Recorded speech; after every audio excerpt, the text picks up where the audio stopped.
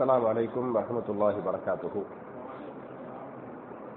إن الحمد لله اللهم صل على محمد وعلى آل محمد كما صليت على إبراهيم وعلى آل إبراهيم إنك حميد مجيد. اللهم بارك على محمد وعلى آل محمد كما باركت على إبراهيم وعلى آل إبراهيم إنك حميد مجيد. أعوذ بالله من الشيطان الرجيم. بسم الله الرحمن الرحيم. وأقيموا الصلاة وآتوا الزكاة وأطيعوا الرسول لعلكم ترحمون. لا تحسبن الذين كفروا معجزين في الأرض ومأواهم النار ولبئس المصير. يا أيها الذين آمنوا ليستأذنكم الذين ملكت أيمانكم والذين لم يبلغوا الحلم منكم 3 مرات من قبل صلاة الفجر وحين تضعون ثيابكم من الظهيرة ومن بعد صلاة العشاء 3 عورات لكم ليس عليكم ولا عليهم جناح بعدهن طوافون عليكم بعضكم على بعض كذلك يبين الله لكم الآيات والله عليم حكيم. قال رسول الله صلى الله عليه وسلم بلغوا عني ولو آية. رواه البخاري. கண்ணியத்திற்குரிய சகோதர சகோதரிகளே, அல்லாஹுடைய வீட்டில் அல்லாஹுடைய வசனங்களின் தஃப்சீரை கேட்டு அதன் பிரகாரம் அமல் செய்வதற்காக நாம் எல்லாம் இங்கே ஒன்று கூறுகிறோம். இப்படிப்பட்ட நல்ல சந்தர்ப்பத்தில் நம்ம இன்னைக்கு பார்க்க வேண்டிய தஃப்சீரு திருமறை குர்ஆனின் சூரத்துன் நூர் என்று சொல்லக்கூடிய 24வது அத்தியாயத்தின் 56வது வசனத்தை இன்ஷா அல்லாஹ் இன்னைக்கு நம்ம பார்க்கணும். நம்ம போன வாரம் 55 வர இல்லையா பார்த்துட்டு ஒரு 3 ஹதீசுகள் நம்பரை சொல்லி அதுகளை இன்ஷா அல்லாஹ் நீங்க பார்த்துக்கிறங்க அப்படிங்கிற வர முடிச்சோம். அப்ப 56க்கு இன்னைக்கு போகணும். சூரத்து நூருடைய 56வது ஆயத்து.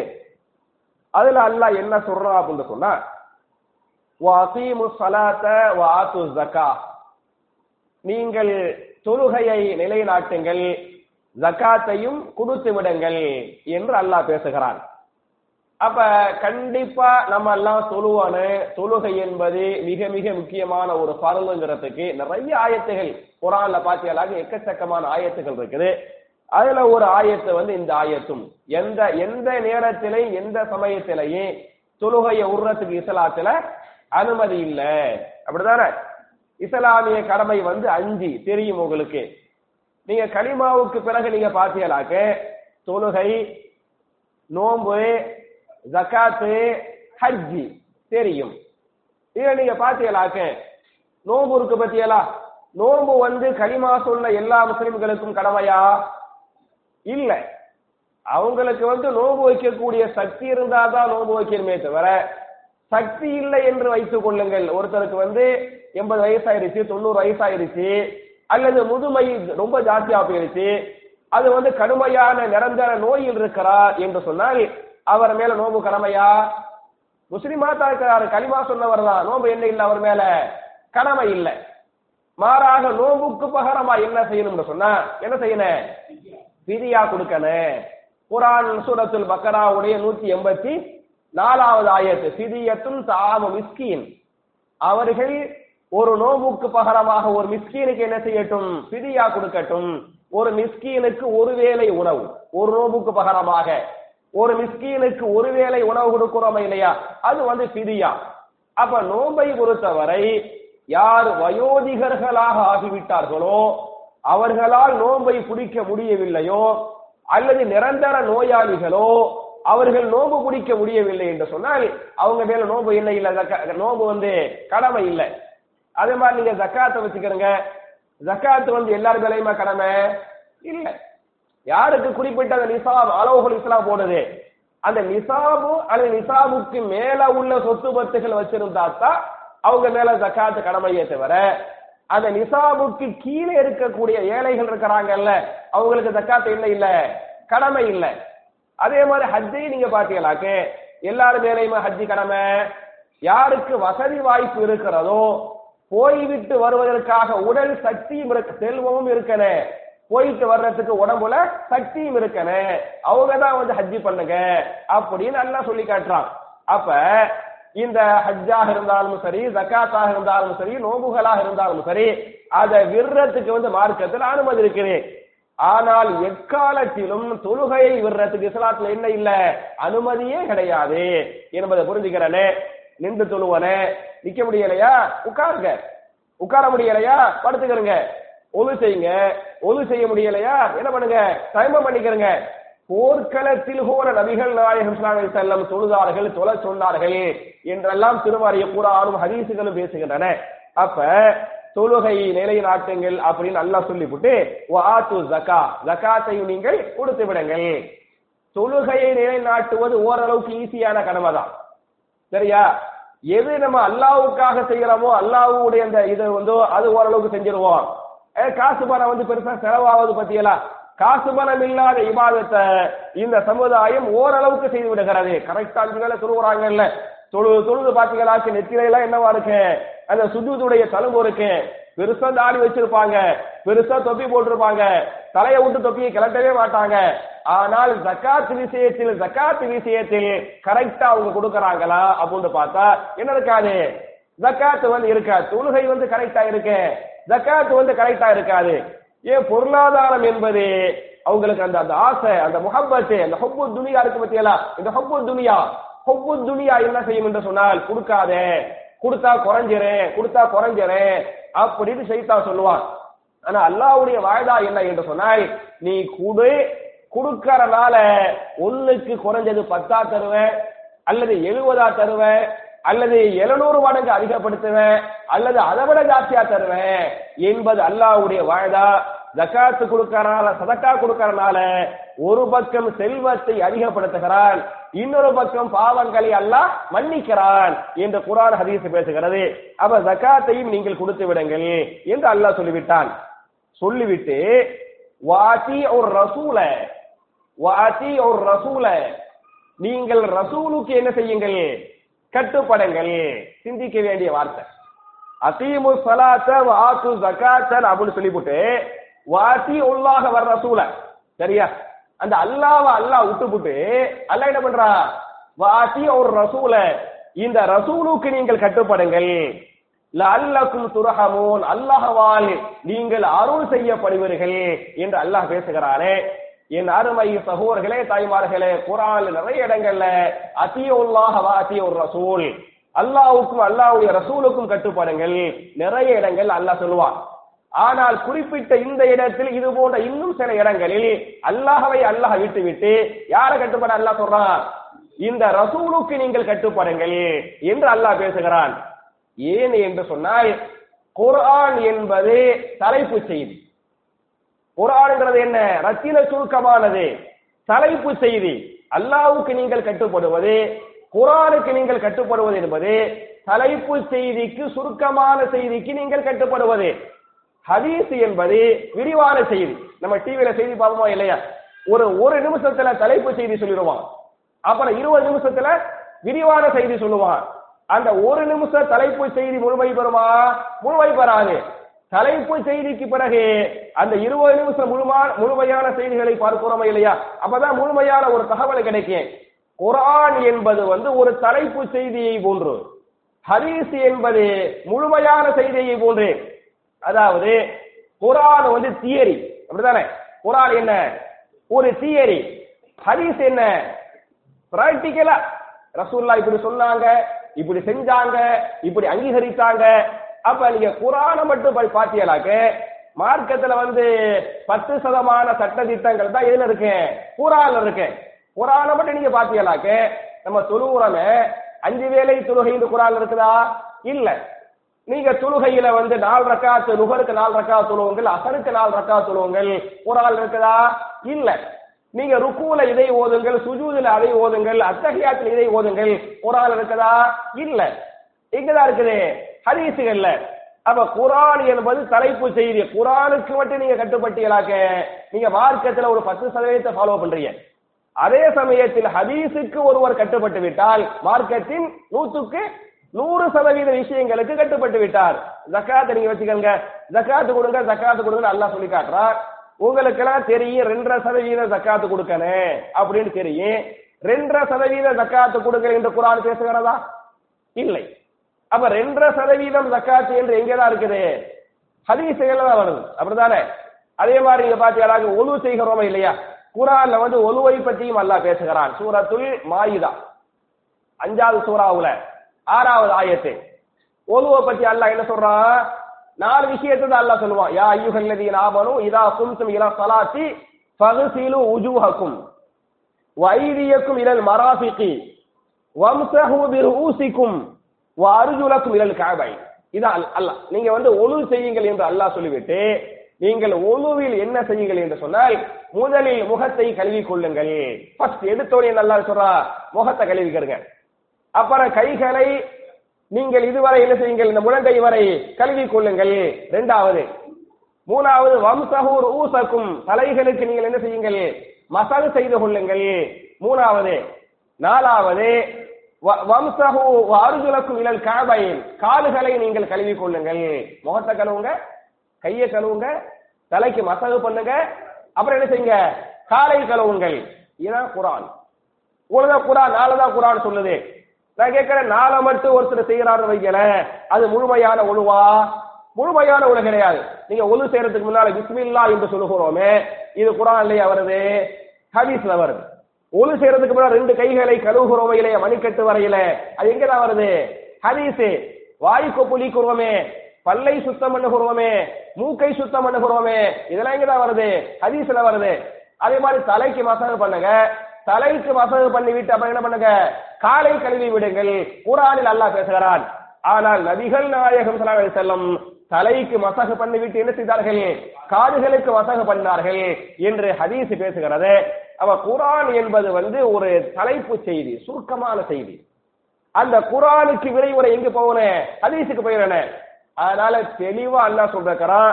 சூரா அன்-நஹ்ல் 16வது சூரா, 16வது சூராவுல 44வது ஆயத். 16ல 44 வஅன்ஸல்னா இலைக ذிக்ர லிதுபையின லின்னாஸ். நபியே, இந்த வேதத்தை நாம் உங்கள் மீது இறக்கி இருக்கிறோம், நீங்கள் இந்த வேதத்திற்கு என்ன செய்ய வேண்டும்? தெளிவுபடுத்த வேண்டும். இந்த வேதத்தை தெளிவுபடுத்தக்கூடிய வேலை யாருடைய வேலை? நபிகள் நாயகத்துடைய வேலை, ஹதீஸுடைய வேலை என்று சொன்னால், அப்ப வேதம் என்பது சுருக்கமா சொல்லும். புரிஞ்சா? அப்ப குர்ஆனுக்கு மட்டும் நீங்க கட்டுப்படுறீங்க அப்படின்னு சொன்னா அது முழுமை பெறாது, அது ரொம்ப கம்மியா தான் இருக்கு. அதனால தான் அல்லாஹ்வை இந்த இடத்துல விட்டு வஅகீமு ஸலாத்த வஆத்து ஸகாத்த வஅதிஉர் ரசூல், ரசூலுக்கு கட்டுப்படுங்கள் என்று அல்லாஹ் பேசுகிறான். நீங்க குர்ஆன் நீங்க பாத்தீங்களாக்கே சூரத்துன் நிசா 4வது சூராவுடைய 80வது ஆயத்து. 4ல 80 அல்லாஹ் சொல்றான் பாருங்க. மை யுத்திஇர் ரசூல ஃபகத் அத்தா அல்லாஹ். மை யுத்திஇர் ரசூல ஃபகத் அத்தா அல்லாஹ்.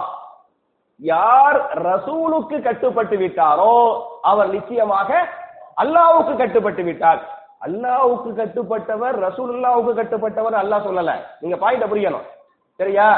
அல்லாஹ்வுக்கு கட்டுப்பட்டவர், ரசூலுல்லாஹ்வுக்கு கட்டுப்பட்டவர் என்று அல்லாஹ் சொல்லவில்லை. அல்லாஹ்வுடைய வார்த்தை மை யுத்திஇர் ரசூல, யார் இந்த ரசூலுக்கு கட்டுப்பட்டு விட்டாரோ ஃபகத் அத்தா அல்லாஹ், நிச்சயமாக அவர் அல்லாஹ்வுக்கு என்ன செய்து விட்டார்? கட்டுப்பட்டு விட்டார் என்று அல்லாஹ் பேசுகிறானே. அப்ப குர்ஆன் என்பது தலைப்பு செய்தி. நம்ம முழுசா எங்க போனே? ரசூலுக்கு கட்டுப்படணும், ஹதீஸுக்கு கட்டுப்படணுங்கிறதுக்கு இந்த ஆயத்து அழகான ஆதாரம்.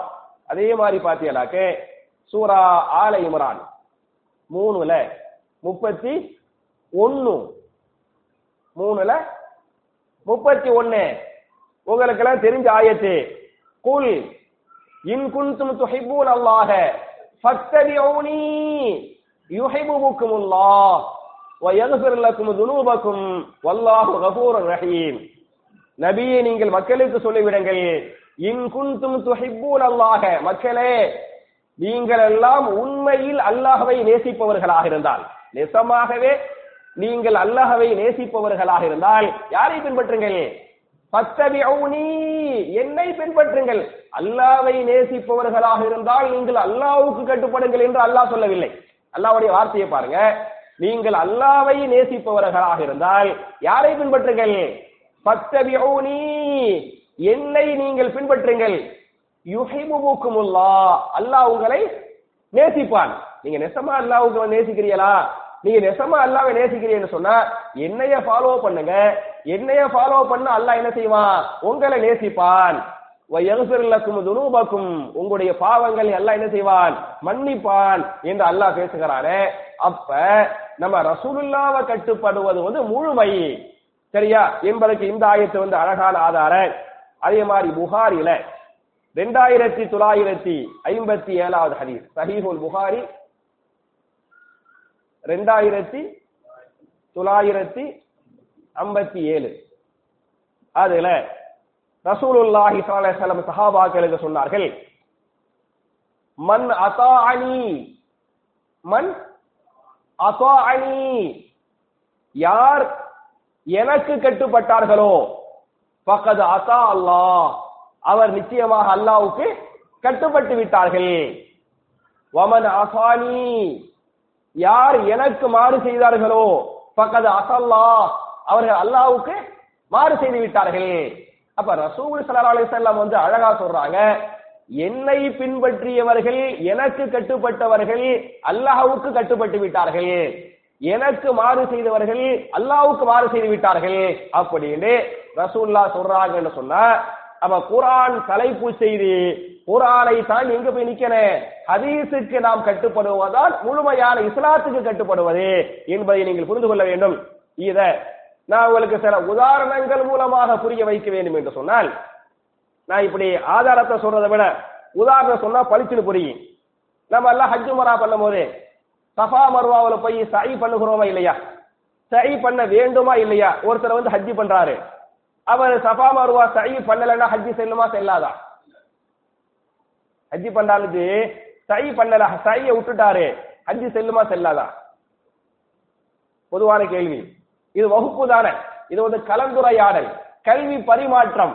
என் கல்வியை உங்களுக்கு தருவேன், உங்க கல்வியை நான் வாங்கிடுவேன். ஒரு ஹஜ்ஜி பண்றாரு, சஃபா மர்வா சை பண்ணல, அவருடைய ஹஜ்ஜி செல்லுமா செல்லாதா? செல்லாது, அவருடைய ஹஜ்ஜி செல்லாது. ஹஜ்ஜின் ஃபர்லுகள் 4, ஹஜ்ஜின் ஃபர்லுகள் 4. நிறைய எங்க அப்படி போனாலே அத 3 வகையா பிரிப்பாங்க: ஃபர்லுகள், வாஜிபுகள், சுன்னத்துகள். புரியுதா? எல்லா இபாதத்துகளையும் இருக்கு. ஃபர்லுகள், அப்புறம் என்ன வாஜிபுகள், அப்புறம் என்ன சுன்னத்துகள். இதில் ஒருவர் ஃபர்லை விட்டுவிட்டால் என்ன செய்யாது? அந்த ஹஜ்ஜி செல்லாது. வாஜிபை விட்டுவிட்டால் ஹஜ்ஜி செல்லும். ஷர்த் என்ன? ஒரு தம்மு பாய் நம்மளை டெஸ்ட் பண்ணிக்கிட்டாரு. ஹதி ஃபிதியாங்கிறதெல்லாம் அலி அக்பர் கரெக்டா சொல்றாரா அப்படின்ட்டு, அது ஹதியும் இல்ல ஃபிதியாவும் இல்ல. அது பேர் என்ன? தம். ஒரு ஆட்ட குற்றப்பரிகாரமாக என்ன செய்யணும்? ஒரு வாஜிபை விட்டு விட்டால், ஒரு ஆட்ட குற்றப்பரிகாரமாக அறுத்து குர்பானி கொடுத்து விட்டால் அவருடைய ஹஜ் என்ன செய்ய? செல்லும். வாஜிபை விட்டிருந்தால. சுன்னத்தை விட்டிருந்தால் தப்பு கிடையாது, அவர் குற்றப்பரிகாரமே செய்யாம ஹஜ் என்ன செய்ய? செல்லும். நான் சொல்றது புரியுதா புரியலையா? புரியுதுல? அப்ப ஹஜ்ஜுடைய ஃபர்லுகள் 4. நான் 4 உங்களுக்கு சொல்லிடுறேன். முதல்ல என்னன்னு சொன்னா இஹ்ராம் கட்டுவது. முதல்ல என்ன? இஹ்ராம் கட்டுவது. ஒரு ஹாஜி இஹ்ராமே கட்டாம நான் ஹஜ்ஜி பண்ணிட்டேன்னு வர்றான்னு வைக்கல, அவருடைய ஹஜ்ஜி என்ன செய்யாது? செல்லாது. ஃபர்ஸ்ட் புரியுதா? அந்த நிய்யத்து வைத்து இஹ்ராம் கட்டுதல். உங்களுக்கு தெரியும், ஆண்களுக்கு அந்த துணியை கட்டுவாங்க, பெண்களுக்கு நார்மலா வச்சுக்கிடுவாங்க. அந்த நிய்யத்து, அந்த இஹ்ராம் கட்டுவது, இது ஃபர்ஸ்ட். ரெண்டாவது என்ன சொன்னா அரஃபாவில் தங்குவது. ரெண்டாவது என்ன? அரஃபாவில் தங்குவது ரெண்டாவது ஃபர்ல். புரியுதா? மூணாவது ஃபர்ல் என்னன்னு சொன்னா தவாஃபு ஜியாரா பண்ணுவது. துல் ஹஜ் 10 அன்னைக்கு தவாஃபு ஜியாரா அல்லது தவாஃபுல் இஃபாலா. அதுக்கு 2 பேர். சுபுஹ் தொழுகை, ஃபஜ்ர் தொழுகை. இந்த ஊர்ல ஃபஜ்ர் தொழுகைன்னு போட்டிருக்காங்க, எங்க ஊர்ல சுபுஹ் தொழுகைன்னு போட்டிருப்பாங்க. 2 ஒரே தொழுகை தானே. அது மாதிரி தவாஃபுல் இஃபாலா என்று சொன்னாலும் தவாஃபு ஜியாரா என்று சொன்னாலும் ஒரே தவாஃபுக்கு பேர். என்னைக்கு பண்ணனே? துல் ஹஜ் 10ல பண்ணணும். எத்தனாவது ஃபர்ல்? மூணாவது ஃபர்ல். நாலாவது ஃபர்து என்ன என்று சொன்னால் அந்த தவாஃபு ஜியாரா செய்துவிட்ட பிறகு சஃபா மர்வா சை பண்ணணும். புரியுதா புரியலையா? இந்த நாலும் ஃபர்து. முதல்ல இஹ்ராம், இரண்டாவது அரஃபாவில் தங்குவது, மூணாவது என்ன தவாஃபு ஜியாரா பண்ணுவது, நாலாவது என்ன சஃபா மர்வா சை பண்ணுவது. இந்த ஹஜ்ஜில நிறைய இங்க போதும் அங்க போக எல்லாம் பண்ணுவாங்க. ஆனா ஃபர்து என்ன? இந்த நாள் தான் ஃபர்து. இந்த நாளில் ஒன்றை ஒரு ஹாஜி விட்டு விட்டால் அவருடைய ஹஜ் என்ன செய்யாது? செல்லாது. புரியுதா? அதே சமயத்தில் வாஜிபாத்துகள் நிறைய இருக்கு. உதாரணமா வாஜிப் என்ன? ஜமராவில் போய் கல் எறிகிறார்களே, அது என்ன? வாஜிபு. ஜமராவில் கல் எறிவது வாஜிபு. அதே மாதிரி பாத்தீங்களாக்க தவாஃபுல் வதா பண்றாங்கல்ல, அது என்ன? வாஜிபு. முஸ்தலிஃபாவுல போய் தங்குறாருல, அது என்ன? புரியுதா புரியலையா நான் சொல்றது? எது வாஜிபு சொல்லுங்க பாக்குறேன். ஜம்ராக்களில் கல் எறிவது வாஜிபு. அப்புறம் என்ன? தவாஃபுல் வதா கடைசில வரும்போது போயிட்டு வர அஸ்ஸலாமு அலைக்கும் சொல்லிட்டு பண்ணுவோமா இல்லையா அப்படிங்கிற இதுல அது வாஜிபு. அப்புறம் என்ன? முஸ்தலிஃபாவில் தங்குவது வாஜிபு. இவைகள் எல்லாம் வாஜிபு. இந்த வாஜிபை ஒருவர் ஏதோ ஒரு காரணத்திற்காக விட்டுவிட்டால் அவரால் பண்ண முடியல, ஏதோ நிர்பந்தம், அந்த வாஜிபு விடுபட்டு போயிருச்சு. அந்த வாஜிபு என்னவாயிருச்சு? விடுபட்டு போய்விட்டது என்று சொன்னால் அவருடைய ஹஜ்ஜி செல்லுமா செல்லாதா? முஸ்தலிஃபாவுக்கே போகல, போக முடியல. அரஃபாவுக்கே போக முடியல, ஹஜ்ஜி செல்லாது. முஸ்தலிஃபாவுக்கே போக முடியவில்லை என்று சொன்னால் ஒரு வாஜிபை விட்டு விட்டார், ஹஜ்ஜி செல்லும். ஷர்த் என்ன? ஒரு தம்மு கொடுக்கணும். புரியுதா புரியலையா? புரியுது. அப்புறம் சுன்னத்துகள், ஹஜ்ஜுடைய சுன்னத்துகள் என்ன சுன்னத்துகள்? நீங்க போன உடனேயுமே தவாஃபுல் குதூம் பண்ணணும் அப்படின்னு ஹதீஸ் இருக்குது, அது சுன்னத்து. அதே மாதிரி துல்ஹஜ் 8ல மினாவுக்கு போகிறோமா இல்லையா? துல்ஹஜ் 8ல மினாவில் தங்குவது என்ன? சுன்னத்து. இந்த சுன்னத்துகளை ஒருவர் நிறைவேற்றவில்லை என்று சொன்னால் அவருக்கு ஹஜ்ஜி செல்லும், எதுவும் பண்ண தேவையில்லை, பரிகாரம் கொடுக்க தேவையில்லை. நல்லா புரிஞ்சா? இப்ப சொல்லுங்க, ஒரு ஹாஜி அவர் எந்த ஹஜ்ஜி பண்ணாலும் சரி, புரிஞ்சா? ஹஜ்ஜி 4 வகை. ஹஜ்ஜி எத்தனை வகை? 3 வகை தானோ? சும்மா டெஸ்ட் பண்ணிக்கிட்டேன். ஹஜ்ஜி எத்தனை வகை? 3 வகை. ஒன்னு கிரான், இரண்டாவது தமத்து, மூணாவது என்ன? இஃப்ராத். இந்த 3 ஹஜ்ஜில் எந்த வகை ஹஜ்ஜை பண்ணினாலும், அது உம்ரா பண்றாரு, அவர் சஃபா மர்வா சஐயை விட்டு விட்டால் அவருடைய ஹஜ்ஜி, அவருடைய உம்ரா செல்லுமா செல்லாதா? செல்லாது. புரியுதா? அல்லாஹ் சொல்றான் பாருங்க, சஃபா மர்வாவை நம்ம எல்லாம் போய் சஐ பண்ணுகிறோமா இல்லையா? அல்லாஹ்வுடைய வார்த்தையை எப்படி நான் சொன்னேன், குர்ஆனை ஃபாலோ பண்ணுவது ஒரு பகுதி, ஹதீஸை ஃபாலோ பண்ணுவதா முழுமை. புரியுதா? அதுக்கு சொல்ற சூரத்துல் பக்கராவுடைய 158வது ஆயத்து. உங்களுக்கு தெரிஞ்ச ஆயத்து தான். நான் ஆயத்தை ஓதுனா இதுவாதா அப்படின்றவிய குழு அல்லாஹ் சூரா மாதிரி உங்களுக்கு அந்த ஆயத்து தெரியும். இன்ன ஸஃபா வல் மர்வத மின் ஷஆயிரில்லாஹ். தெரியாலையோ? இன்ன ஸஃபா மர்வா ஓதுவோமே. இன்ன ஸஃபா வல் மர்வத மின் ஷஆயிரில்லாஹ் ஃபமன் ஹஜ்ஜல் பைத அவ் இஅ்தமர ஃபலா ஜுனாஹ அலைஹி அன் யத்தவஃப பிஹிமா வமன் தஸவ்வஅ கைரன் ஃபஇன்னல்லாஹ ஷாக்கிருன் அலீம். ஆயத் பக்கராவுடைய 158வது ஆயத்து. சஃபா மர்வா அல்லாஹ்வுடைய அத்தாட்சிகள் இன்றும் உள்ளன என்று சொல்லிவிட்டு அல்லாஹ் பேசுகிறான், அந்த இன்ன ஸஃபா வல் மர்வத மின் ஷஆயிரில்லாஹ் ஃபமன் ஹஜ்ஜல் பைத அவ் இஅ்தமர ஃபலா ஜுனாஹ அலைஹி அன் யத்தவஃப பிஹிமா. அந்த ரெண்டையும் தவாஃபு செய்வது அவர்கள் மீது குற்றமில்லை. அல்லாஹ்வுடைய வார்த்தை ஐயத் தவஃப பிஹிமா. தாஃப யதூஃபு தவாஃபு. புரியுதா? நம்ம தான் போய் சை பண்றோம், இங்க அங்க ஓடுறோம், அங்க இங்க ஓடுறோம். ஆனா அல்லாஹ்வுடைய வார்த்தை என்ன? ஐயத் தவஃப பிஹிமா. ஹாஜிகள் உம்ரா பண்ணுபவர்கள் சஃபா மர்வாவுக்கு போய் என்ன செய்யட்டும்? தவாஃபு செய்யட்டும். அல்லாஹ்வுடைய வார்த்தை, அல்லாஹ்வுடைய வார்த்தை ஐயத் தவஃப, தவாஃபு செய்யட்டும் சஃபா மர்வாவிலே, அல்லாஹ்வுடைய வார்த்தை. ஆனால் நபிகள் நாயகம் ஸல்லல்லாஹு அலைஹி வஸல்லம் என்ன பண்ணினார்கள்? சை பண்ணினார்கள். இங்கே இருந்து அங்கே ஓடுனாங்க, அங்கே இங்கே ஓடுனாங்க. இது ஹதீஸ். புரியுதா? இப்ப நம்ம எதை ஃபாலோ பண்ணணும்? குர்ஆன்ல வந்து சஃபா மர்வாவை தவாஃப் பண்ணுன்னு சொல்லுது குர்ஆன். ஹதீஸ் என்ன சொல்லுது? சஃபா மர்வாவுல தொங்கோட்டு ஓடு அப்படிங்குது. எதை பின்பற்ற வேண்டும்? எதை பின்பற்றினால் முழுமை? ஹதீஸை பின்பற்றினால் முழுமை. அல்லாஹ் சொல்ற பாருங்க, மய்யுத்திர் ரசூல ஃபகத் அத்தா அல்லாஹ். இந்த ரசூலுக்கு நீங்கள் கட்டுப்பட்டு விட்டால் நீங்கள் அல்லாஹ்வுக்கு கட்டுப்பட்டு விட்டீர்கள். புரியுதா? அல்லாஹ் தவாஃபுடே சொல்லியிருந்தாலே ஹதீஸ்ல வந்து சஹீ என்று வருகிற போது சஹீயை பின்பற்றுவது, ஹதீஸை பின்பற்றுவது, குர்ஆனையும் சேர்த்து பின்பற்றுவது. குர்ஆனை மட்டும் பின்பற்றுவது, குர்ஆனை மட்டும் பின்பற்றுவதை தவிர ஹதீஸை புறக்கணிப்பது. புரியுதா? அதே மாதிரி நீங்க பாத்தீங்களாக்கு உங்களுக்கு வந்து குர்ஆன்ல நம்ம வெளியூருக்கு போனா ஜம்மு கஸ்ர் பண்றோமா இல்லையா? அது அனுமதி தானே. அது சூரத்து நிசாவுடைய 101வது ஆயத்து, 4ல 101வது ஆயத்து ஜம்மு கஸ்ர் பண்றது. புரியல? ஜம்மு கஸ்ர் பண்றது எத்தனாவது சூறால வருது? 4வது சூரா. சூரா பேர் என்ன? சூரத்து நிசா. ஆயத்து நம்பர் என்ன? 101. அதுல 2 ஷர்த் அல்லாஹ் போடுறான். இந்த 2 ஷர்த்தும் பொருந்தினால்தான் நீங்கள் ஜம்மு கஸ்ர் பண்ண வேண்டும், அல்லாஹ்வுடைய ஷர்த். புரியுதா? நான் அந்த ஆயத்தை அப்படியே வாசிக்கிற பாருங்க. வைதா லரபுத்தும் ஃபில் அர்லி ஃபலைஸ அலைக்கும் ஜுனாஹுன் அன் தக்ஸுரு மினஸ் ஸலாத்தி வஇன் ஹிஃப்தும் அன் யஃப்தினக்குமுல் லதீன கஃபரு. அல்லாஹ்வுடைய வார்த்தை. ஒன்று நீங்கள் பிரயாணம் செய்ய வேண்டும். ஒன்று என்ன செய்ய வேண்டும்? நீங்கள் பிரயாணம் செய்ய வேண்டும். 2வது ஷர்த்து போட்டு அல்லாஹ் பேசுறான், வயின் ஹிஃப்தும் ஐ யஃப்தினக்குமுல் லதீன கஃபரு. காஃபிர்கள் உங்களை தாக்கி விடுவார்களோ என்ற பயம் இருந்தால் நீங்கள் ஜம்மு கஸ்ர் பண்ணுவது உங்கள் மீது குற்றம் இல்லை, கூடும். ஜம்மு கஸ்ர் அல்லாஹ் கூடும்னு சொல்றான் பத்தியலா, அனுமதிக்கலாம் பத்தியலா. 2 ஷர்த்து போடுறான். ஒன்னு நீங்க பிரயாணியா இருக்கனே, 2வது என்ன?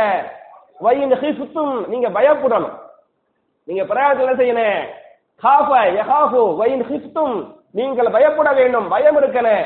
ஐன் யஃப்தினக்குமுல் லதீன கஃபரு காபிர்கள் தாக்கி விடுவார்களோ, காபிர்கள் தாக்கி விடுவார்களோ என்று அஞ்சி அஞ்சி நீங்கள் செல்ல வேண்டும். ஒரு பக்கம் அச்சா, மறுபக்கம் என்ன?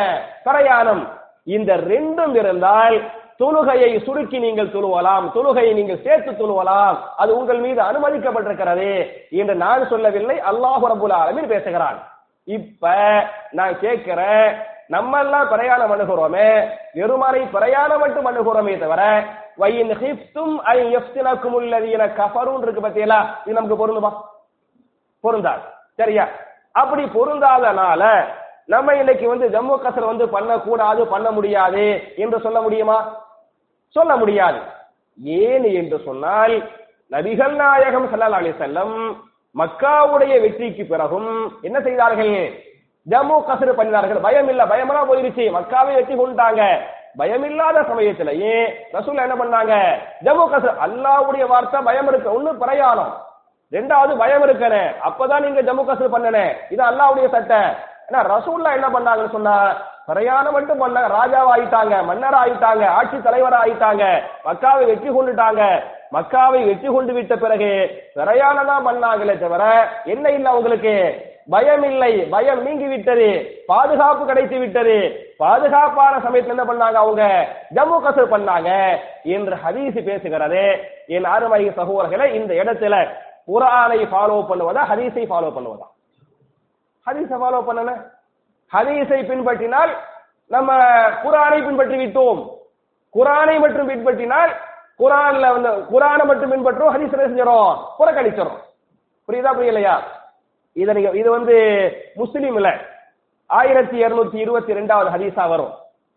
1222வது ஹதீஸாக இப்னு உமர் ரலியல்லாஹு அன்ஹு இந்த ஹதீஸ் சொல்லுவாங்க, அல்லாஹ் வந்து பிரயாணத்துல பயத்தை நீக்கிவிட்டாலும், பயம் போயிருச்சு, நமக்கெல்லாம் பயம் போயிருச்சு, பயம் போயிட்டு பிறகு என்ன செஞ்சுக்கலாம்? ஜம்மு கஸ்ர் பண்ணிக்கிறலாம் அப்படின்னு சொல்லிட்டு ரசூல்லா பண்ணாங்க அப்படின்னு சொல்லிட்டு இப்னு உமர் ரலியல்லாஹு அன்ஹு சொல்லுவாங்க, இந்த பயணத்துல வந்து ஜம்மு கஸ்ர் பண்றோமே, இது வந்து ஹாதிஹி சதகத்துன் தஸத்தகல்லாஹு பிஹா அலைக்கும் ஃபக்பிலு சதகதஹு. இது அல்லாஹ்வுடைய கிஃப்ட். பிரயாணத்தில் நாளை 2ஆக அல்லாஹ் சுருக்குறான் பத்தியலா, இது அல்லாஹ் உங்களுக்கு தந்த ஒரு பரிசு. இந்த பரிசை நீங்கள் எடுத்துக் கொள்ளுங்கள் என்று ஹதீஸ் பேசுகிறத. அவ என் அருமை சகோதரர்களே, அல்லாஹ் 2 ஷரத்தையே போட்டிருந்தாலே ரசூல்லா ஒரு ஷரத்திலேயே பண்ணுனா எதை ஃபாலோ பண்ணன? ரசூல்லாவை ஃபாலோ பண்ணு. ரசூல்லாவை ஃபாலோ பண்ண அல்லாஹ்வை ஃபாலோ பண்றோம். புரியுதா? அதனால தான் இங்க அல்லாஹ் சொல்லி காட்டுறான், வா அகீமுஸ் ஸலாத்த வா ஆத்துஸ் ஸகாத்த. அடுத்த வார்த்தை என்ன? வா அத்தீஉல்லாஹ வர் ரசூல என்று சொல்லாமல் வா அகீமுஸ் ஸலாத்த வா ஆத்துஸ் ஸகாத்த வா அத்தீஉர் ரசூல். இந்த ரசூலை யார் பின்பற்றுகிறாரோ லஅல்லக்கும் துர்ஹமூன், நிச்சயமாக அவர் வெற்றி பெற்று விட்டார் என்று பேசுகிறான். இது 56வது ஆயத்து. 57ல் அல்லாஹ் பேசுகிறான், வலா தஹ்ஸபன்னல்லதீன கஃபரு முஅஜிஸீன ஃபில் அர்ள் வ மஅவாஹுமுன் நார் வ பிஇஸல் மஸீர். காபிர்கள் இந்த உலகத்தில் ஜெயிச்சிருவாங்க, நம்ம எல்லாம் தோத்து போயிருவோம் என்று நீங்கள் எண்ண வேண்டாம். அவர்களுக்கு சில வெற்றிகள் கிடைக்கலாம், அந்த வெற்றிகள் எல்லாம் தற்காலிகமான வெற்றிகளாக அமையுமே தவிர எந்த வெற்றியாக இருக்காது? நிரந்தரமான வெற்றியாக இருக்காது. எனவே அவர்கள் ஜெயிச்சிருவாங்களோ, நம்மளையெல்லாம் அழிச்சிருவாங்களோ, நம்ம எல்லாம் ஒண்ணுமில்லாம போயிருவோமோ என்று நீங்கள் என்ன செய்ய வேண்டாம்? நினைக்கவே வேண்டாம். அல்லாஹ்வை, அல்லாஹ்வுடைய சட்டத்தை, அல்லாஹ்வுடைய மார்க்கத்தை யாராலும் என்ன செய்ய முடியாது? வீழ்த்த முடியாது என்று அல்லாஹ் பேசிவிட்டு, வ மஅவாஹுமுன் நார், அவர்கள் தங்கக்கூடிய இடம் நரகமாக இருக்கிறது. வ பிஇஸல் மஸீர், அது தங்கும் இடத்தில் மிக கெட்ட இடமாக இருக்கிறது என்று அல்லாஹ் பேசுகிறான். அவை என் அருமை சகோதரர்களே, நான் சொல்லுவேன், நம்ம ஜெயிக்கன்னு சொன்னா என்னென்ன செய்யணும்? ஜும்மாவுடைய வரலாறு அதானே, சரியா? அதை வச்சுக்கிடுவோம். இருந்தாலும் சில சமயத்தில் அவங்க ஜெயிக்கிறாங்கன்னு சொன்னா அது ஒரு தற்காலிகமான வெற்றி. நம்ம நம்மளாக இருந்தால், நம்ம உண்மையான மூமின்களாக இருந்தால் நமக்கு வந்தா கண்டிப்பா வெற்றி கிடைக்கும். எது எப்படியா இருந்தாலும் இறுதி வெற்றி யாருக்கு தான் கிடைக்க போகுது? நமக்கு தான் கிடைக்க போகுது என்பதை நீங்கள் புரிந்து கொள்ளுங்கள். இது 57வது ஆயத்து. 58ல அல்லாஹ் சில ஒழுக்கங்களை பற்றி, இந்த சூரத்து நூரை நிறைய இந்த ஒழுக்கத்தை பற்றி சொல்லுமா இல்லையா? தனி மனித ஒழுக்கம், சமுதாய ஒழுக்கம், சட்டதிட்டங்கள், பார்வைகள், ஹிஜாபுகள் சொல்லுமா இல்லையா? மறுபடியும் அல்லாஹ் ஒழுக்கத்தை பற்றி பேசுகிறான். யா அய்யுஹல்லதீன ஆமனூ லியஸ்தஅதினுக்குமுல்லதீன மலக்கத் ஐமானுக்கும் வல்லதீன லம் யபுலுகுல் ஹுலும் மின்கும் ஸலாஸ மர்ராத். ஈமான் கொண்டவர்களே, அவர்கள் உங்களிடத்திலே அனுமதி கேட்கட்டும். உங்க ரூமுக்கு வர்றதுக்கு முன்னால அவர்கள் உங்களிடத்திலே அனுமதி கேட்கட்டும். யார் அனுமதி கேட்கட்டும் என்று சொன்னால், அல்லதீன மலக்கத் ஐமானுக்கும், யாருடைய வலது கரத்தை நீங்கள் சொந்தமாக்கி கொண்டீர்களோ அவர்கள் அடிமைகளை பற்றி அல்லாஹ் பேசுகிறான். ஒன்று அடிமைகள், இரண்டாவது பருவத்திற்கு வராதவர்கள். லம் யபுலுகுல் ஹுலும், எதுக்கு பாலிகாவே நீங்க பெற்ற புள்ள, உங்க புள்ள பருவத்துக்கு வரல. பருவத்துக்கு வராத பிள்ளைங்க 3 சமயத்தில் உங்கள் ரூமுக்கு வருவதற்கு, பெற்றோருடைய ரூமுக்கு வருவதற்கு என்ன செய்யட்டேன்? அனுமதி கேட்டுட்டு உள்ள வரட்டும் அப்படின்னு 3 சமயத்துல சொல்றான். சொல்லிட்டு மின்கும் ஸலாஸ மர்ராத், 3 இடங்களில் 3 சமயத்தில். ஒன்னு மின் கபலி ஸலாத்தில் ஃபஜ்ர், சலாவுக்கு முன்னால். இந்த 3ம் பாத்தியலாக்க, ஒன்னு இந்த 3ம் தூங்கக்கூடிய நேரம். டக்குன்னு அம்மா அப்பா தூங்கிட்டு இருக்கிறாங்க, தூக்கத்துல ஆடைகள் விலகி இருக்கலாம், டக்குன்னு உள்ள போயிட்டு வைக்கல, நமக்கு சங்கட்டம், அம்மா அப்பாவுக்கு சங்கட்டம். ஒன்னும். ரெண்டாவது கணவன் மனைவி சந்தோஷமாக இருக்கக்கூடிய நேரம், உறவு கொள்ளக்கூடிய நேரம். அப்ப ஒன்று உறவு கொள்ளக்கூடிய நேரம், ரெண்டாவது என்ன? தூங்கக்கூடிய நேரம். அப்ப இந்த டயத்துல திடீர்னு போயிட்டா உங்களுக்கு சங்கட்டம், அவங்களுக்கு சங்கட்டம். அதனால நீங்க அவங்க பெற்ற பிள்ளையாவே இருந்தாலும், வயசுக்கு வராத சின்ன பிள்ளையாவே இருந்தாலும் 3 சமயத்தில் அனுமதி கேட்டுட்டு அவங்க அம்மா அப்பா இருக்கிறாங்கல்ல அந்த ரூமுக்கு நீங்க போங்க அப்படின்னு சொல்லிவிட்டு, ஒன்னாவது மின் கபலி ஸலாத்தில் ஃபஜ்ர் சலாவுக்கு முன்னால். ஒரு புள்ள தூக்கத்துல முழிச்சிருச்சு, ஒரு 3 மணிக்கு முழிச்சுட்டாப்புல, 2 மணி, சின்ன பையன் தான், கிட்ட புள்ள தான், 2 மணிக்கு முழிச்சிருச்சு. டக்குன்னு என்ன செய்யக்கூடாது? 2 மணிக்கு 3 மணிக்கெல்லாம் உள்ள போயிடக்கூடாது. அவங்க தட்டி அம்மா அப்பாட்ட அனுமதி கேட்டுட்டு தான் என்ன செய்யணும்? உள்ள போகணும். ஒண்ணு. ரெண்டாவது வஹீன தலஊன சியாபக்கும் மினல் லஹீரா, லுஹருடைய நேரத்தில் உபரி ஆடைகளை களைந்து வைத்திருக்கும் பொழுது. இந்த வெயில் ஜாஸ்தியா இருக்கு பத்தியலா, அப்ப அந்த காலத்துல பெண்கள் என்ன செய்வாங்கன்னு சொன்னா, வெயில் ஜாஸ்திங்கிறனால அந்த மேலாடை அந்த உபரியான ஆடைகள், அதிகப்படியான ஆடை என்ன செய்வாங்க? அவங்க ரூம்ல வந்து கிளட்டி வச்சுட்டு இருப்பாங்க. அப்ப டக்குன்னு பையனோ பொண்ணோ உள்ள போயிட்டான்னு வைக்கிறேன், சங்கட்டமா போயிடும். அப்ப அந்த லுகர் நேரத்தில் லுகர் ஒண்ணு. அதே மாதிரி பாத்தீங்கன்னாக்க இந்த லுகர் இந்த கைலூலாங்குவாங்கல்ல, கைலூலா தெரியுமா? கைலூலாண்டா என்ன உங்களுக்கு தெரியும்? கால யகூலு கௌலன், அப்படிதானே? கால ரசூலுல்லாஹி ஸல்லல்லாஹு அலைஹி வஸல்லம் தெரியும். காலவுக்கு ரெண்டு அர்த்தம் இருக்குது. ஒரு காலவுக்கு சொன்னான், இன்னொரு காலவுக்கு தூங்கினான். காலவுக்கு ரெண்டு அர்த்தம், சொன்னான், இன்னொரு காலவுக்கு என்ன? தூங்கினான். கால யகூலு கௌலுன் அப்படின்னா தூங்கினான் அர்த்தம். கால யகீலு கைலூலத்தன் சொன்னான். கால யகூலு கௌலன் சொன்னான். கால யகீலு கைலூலத்தன் அப்படின்னு சொன்னா தூங்கினான். இந்த கைலூலா தூக்க, கைலூலா கேள்விப்பட்டிருக்கீங்களா? சுன்னத்துங்க அது. கைலூலா தூங்குறது சுன்னத்து. அந்த லுகருக்கு முன்னாலேயோ அல்லது பின்னாலேயோ அல்லது சாப்பிட்டுட்டோ ஒரு சின்ன ஒரு தூக்கம் போடுறோம் பத்தியலா, அது என்ன? சுன்னத்து. அதுக்கு பேர் தான் கைலூலா. அந்த லுகர் டயத்துல முந்தியோ பிந்தியோ, சாப்பிட்டு முன்னாலேயோ சாப்பிட்டு பின்னாலேயோ என்ன செய்வாங்க? ஒரு சின்ன ஒரு தூக்கம் போடுவாங்க. குட்டி தூக்கம், குட்டி தூக்கம். அந்த குட்டி தூக்கத்துக்கு அரபில பேர் என்ன? கைலூலா. லுகர் டயத்துல அந்த கைலூலா தூக்கம் பண்ணுகிற போது தூங்கிட்டு இருப்பாங்க, அல்லது கணவன் மனைவி சந்தோஷமா இருக்க கூடும். அந்த டைத்துல டக்குனு உள்ள போயிடாதீங்க. புரியுதா? இரண்டாவது நேரம். மூணாவது நேரம் எது என்று சொன்னால் மிம்பாதி சலாத்துல் இஷா, இஷா சலாவுக்கு பிறகு, இஷா தொழுகை முடிஞ்சு போயிருச்சு, அதுக்கு பிறகு என்ன செய்யாதீங்க? உம்மா பாட்ட அனுமதி கேட்காம உள்ள போகாதீங்க. சலாசு அவுராத்தில்லக்கும், இந்த மூன்றும் மறைக்க வேண்டிய நேரங்கள். அவுரத்துங்குவாங்க, அதாவது உறுதலை வந்து பெண்கள் அவுரத்துங்குவாங்க. உறுதலை பெண்களுக்கு என்ன பேரு? அவுரத். அப்படிதான். அவுரத்துனா பெண்கள் அப்படின்னு அர்த்தம். அவுரத்துனா மறைக்க வேண்டிய பகுதி. ஆண்களுக்கு என்ன அவுரத்து அப்படின்னு சொன்னா, தொப்புளிலிருந்து முட்டுக்கால் வரை அவுரத்து, மறைக்க வேண்டிய பகுதி. அதே மாதிரி பெண்கள் மறைக்க வேண்டிய பகுதி அவுரத்துங்குவாங்க. அவுரத்துனா மறைக்க வேண்டிய பகுதி. சலாசு அவுராத்தில்லக்கும், இவைகள் எல்லாம் மறைக்க வேண்டிய, மறைவாக இருக்க வேண்டிய நேரங்கள்.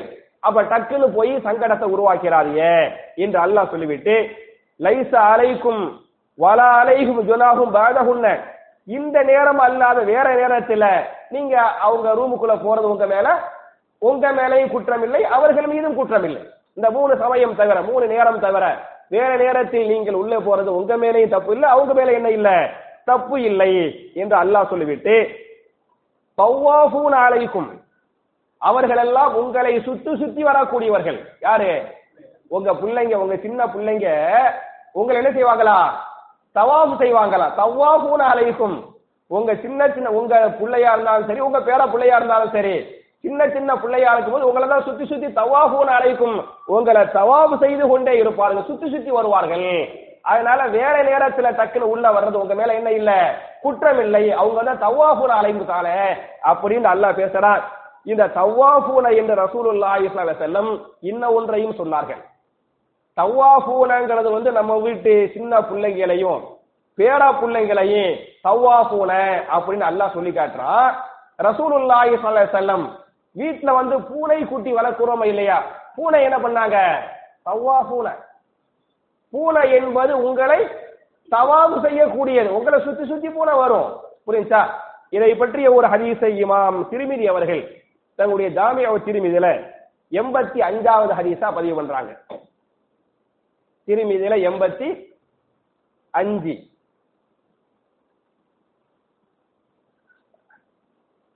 அதுல என்ன ஹதீஸ் வரும் அப்படின்னு சொன்னா, மருமகள்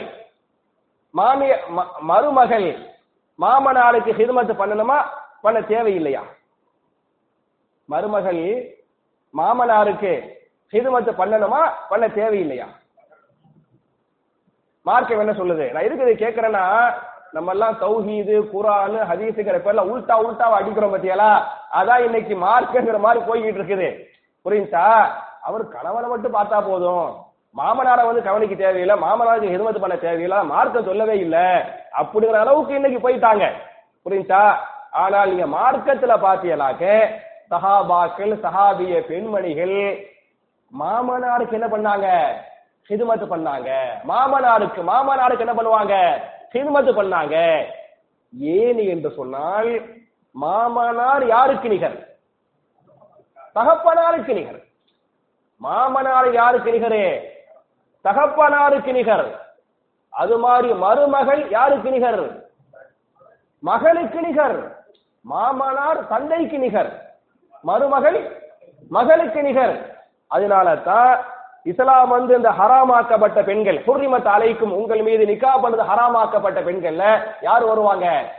மருமகளும் வருவாங்க. புரியுதா? மருமகள் ஒரு பேச்சுக்கு மகன் ஒரு பேச்சுக்கு மகன் மௌத்தா போயிட்டார். அப்ப அந்த பொண்ணு முன்னாள் மருமகள், அப்படித்தானே? மகன் தலாக்கு சொல்லிட்டாரு. அந்த பொண்ணு யாரு?